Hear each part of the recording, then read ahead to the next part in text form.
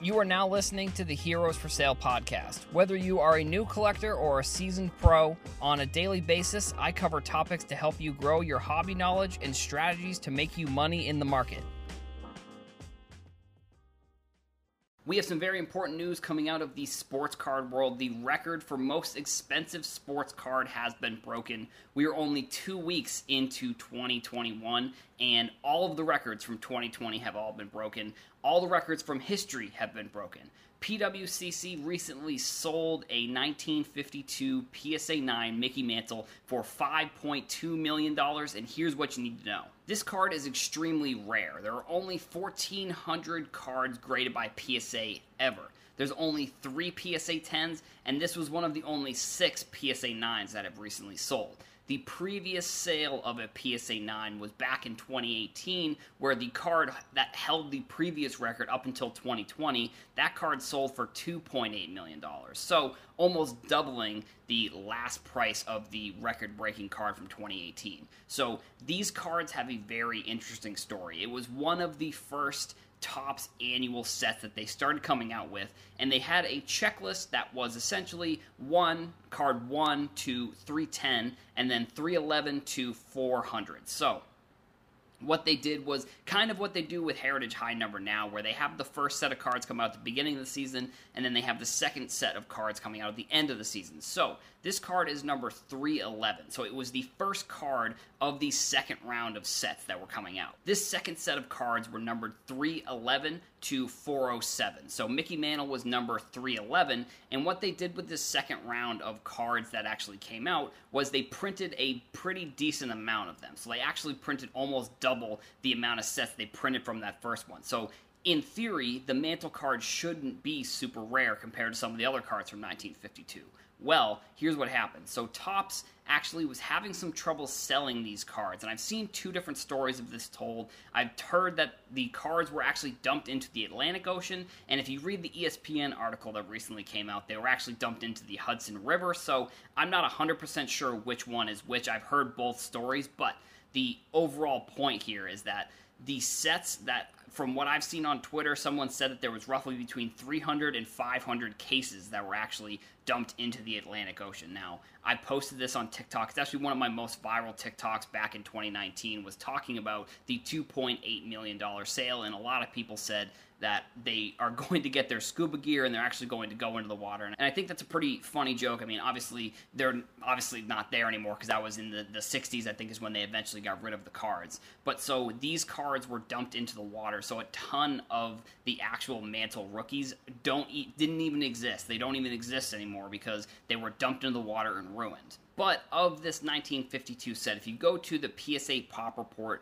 you are going to have to filter it by either you add 300, 400, or 500 cards onto the set if you want to get it all onto the one page. But in total, there are 268,000 cards from this 1952 set that are graded by PSA. So the Mantle, with it only being 1,400, and it's going to be one of the more rare cards from the set because it came in that second set, but it also was, a lot of them were destroyed. So that's why, other than Mantle being one of the better baseball players of all time, that's why one of these cards is so rare and such an important set in the hobby.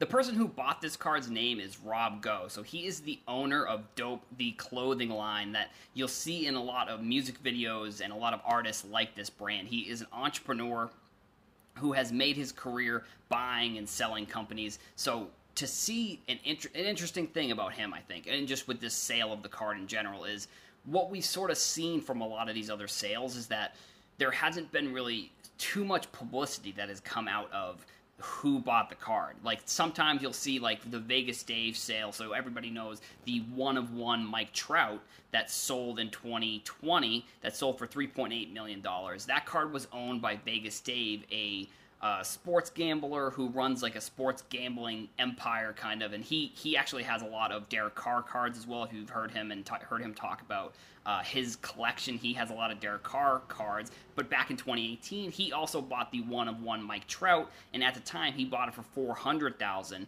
which at the time, you know, a $400,000 card was wild, and then same with the $2.8 million card. Like, it was astronomical the amount that card was sold for, and now you're obviously seeing the one-of-one Mike Trout broke the record at $3.8 million, and now this Mickey Mantle is selling for, or it did sell for $5.2 million, which is extremely crazy. Another important piece of information with all of this is that right now on Goldin Auction, there's actually a PSA 8 that's being auctioned off that's going to be selling at the end of January.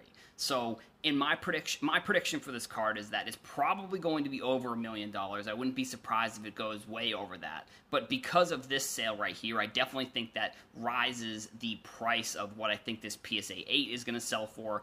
I also had a prediction just based off of the previous sale of a PSA 9 from 2018 being $2.8 million.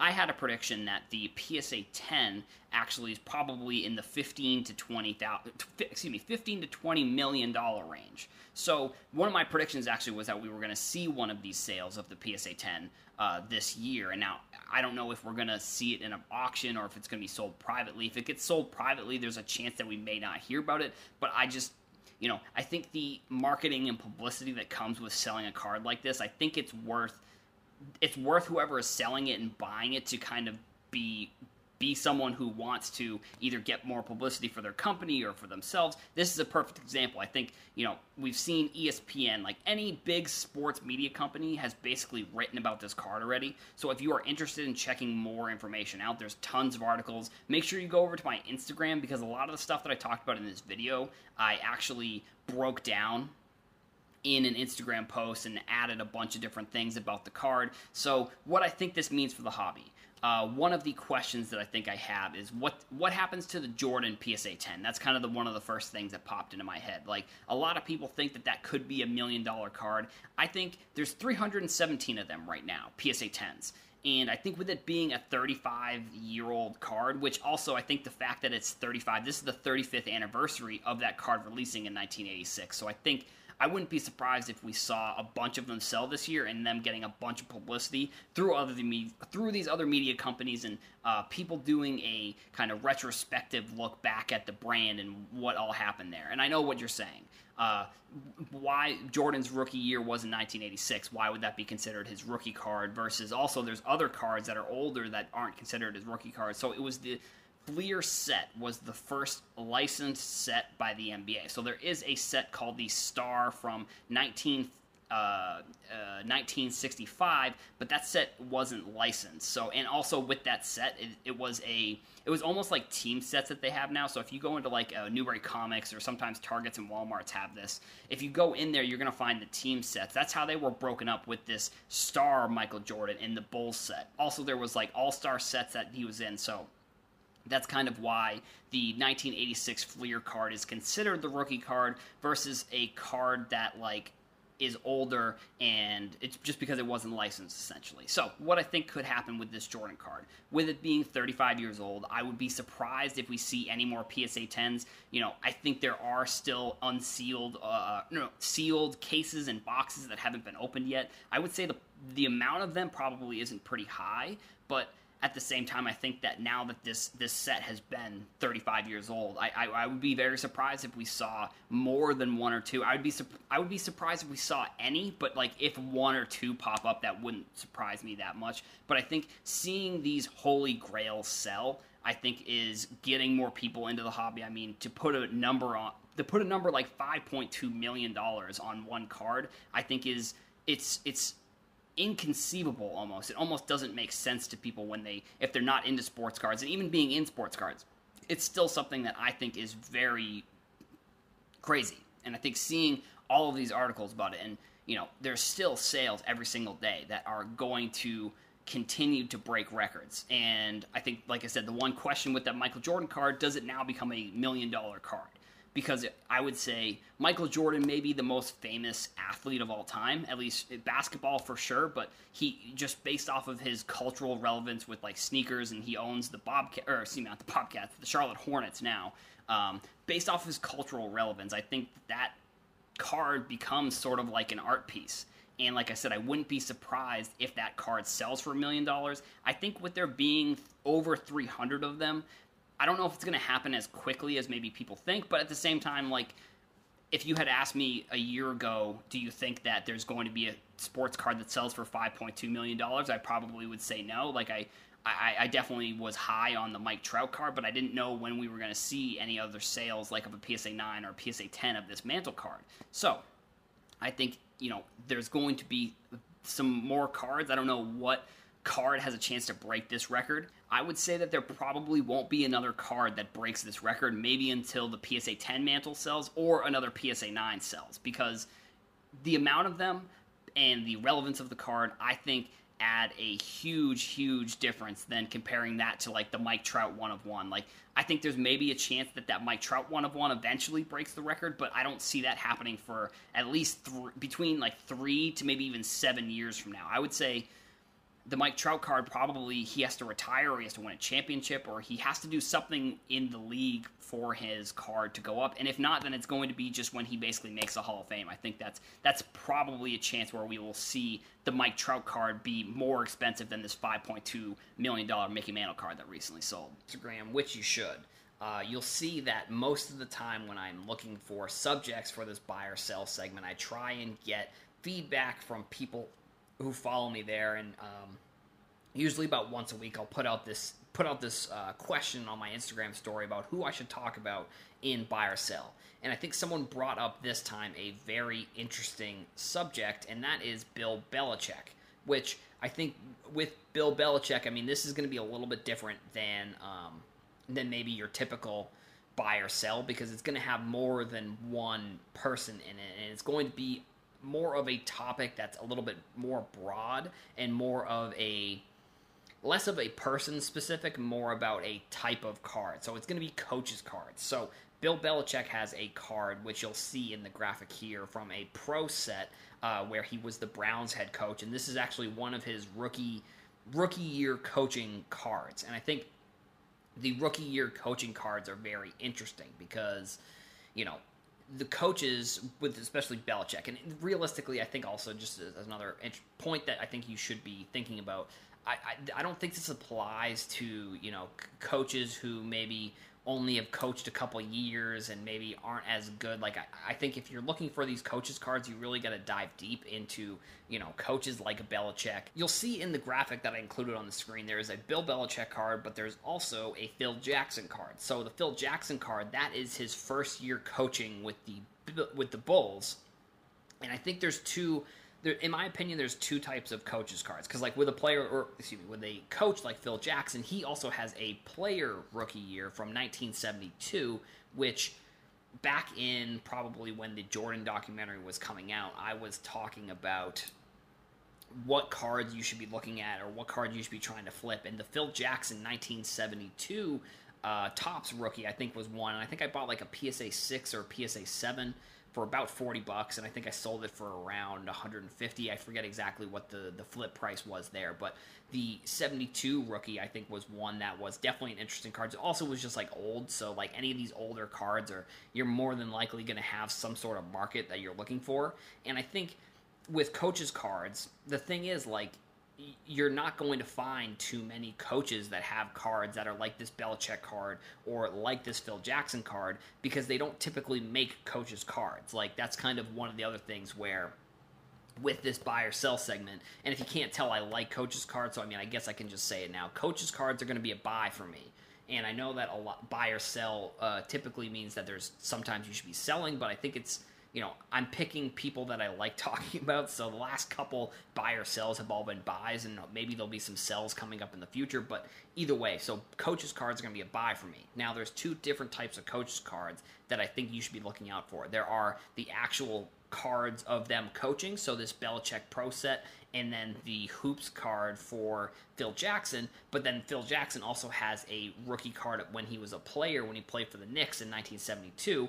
Other coaches that also have cards of when they were players. You're going to look at like a Pat Riley or a Steve Kerr is another example, which actually I think a fun fact is that the Steve Kerr, the rookie for Steve Kerr, like when he was a player, is actually the same year as this Phil Jackson card. So that's one that you should be looking out for. I think long term, these are some great cards that you can look into that if you're looking for maybe an alternative.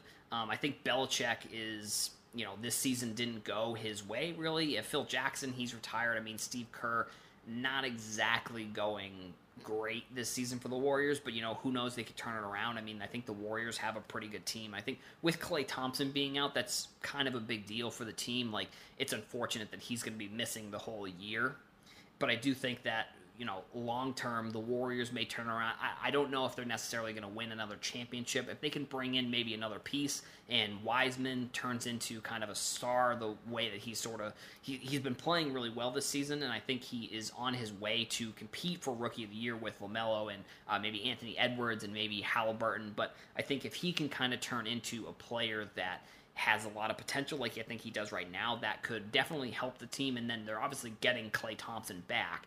And like I said, they could maybe figure out a way to bring in someone else. I don't know if that's a possibility just based off of the salary cap. But, I think Steve Kerr, I think there's also, if you're looking for another, coach's card, there's a Greg Popovich in the 2017 Prism set. That's obviously going to not be his, rookie year of coaching, but it's one of his first, it's only, I think, Prism card. And I think there's just the reasons that I like coaches' cards. I think I said one of them. They just don't make them very often, so I think there are, not rare in a sense, but there aren't many coaches that have these types of cards. So if you can find one like a Belichick or this Phil Jackson, I think they're good to look into as an alternative if maybe you don't want to get into players. And I think the Belichick one is probably the best of them all. I think Belichick and Phil Jackson are kind of on the same level when it comes to their coaching career in obviously different sports, but I think you look at kind of their overall career and how it went and how the championships they won and the players that they were able to coach, I think that they're very similar. I think the Pat Riley and the Steve Kerr are also good. I'm not sure if I'm ready to put Steve Kerr in the conversation with Phil Jackson for top coach of all time. Definitely not. But I definitely think that Phil Jackson is easily in the top 5 for basketball coaches of all time, and he may even, I guess you could argue that he is one of the top coaches of all time. But that's kind of something that I think will play out in a few years, maybe if anybody can kind of rise up. But these coaches cards, I think they're great to look into. I think it's just an interesting kind of subgenre of cards that I think there's only a certain amount of them that you're going to be able to find, and I think definitely something that is fun to look into and something that you should be looking into. So coaches cards, those are going to be a buy for me.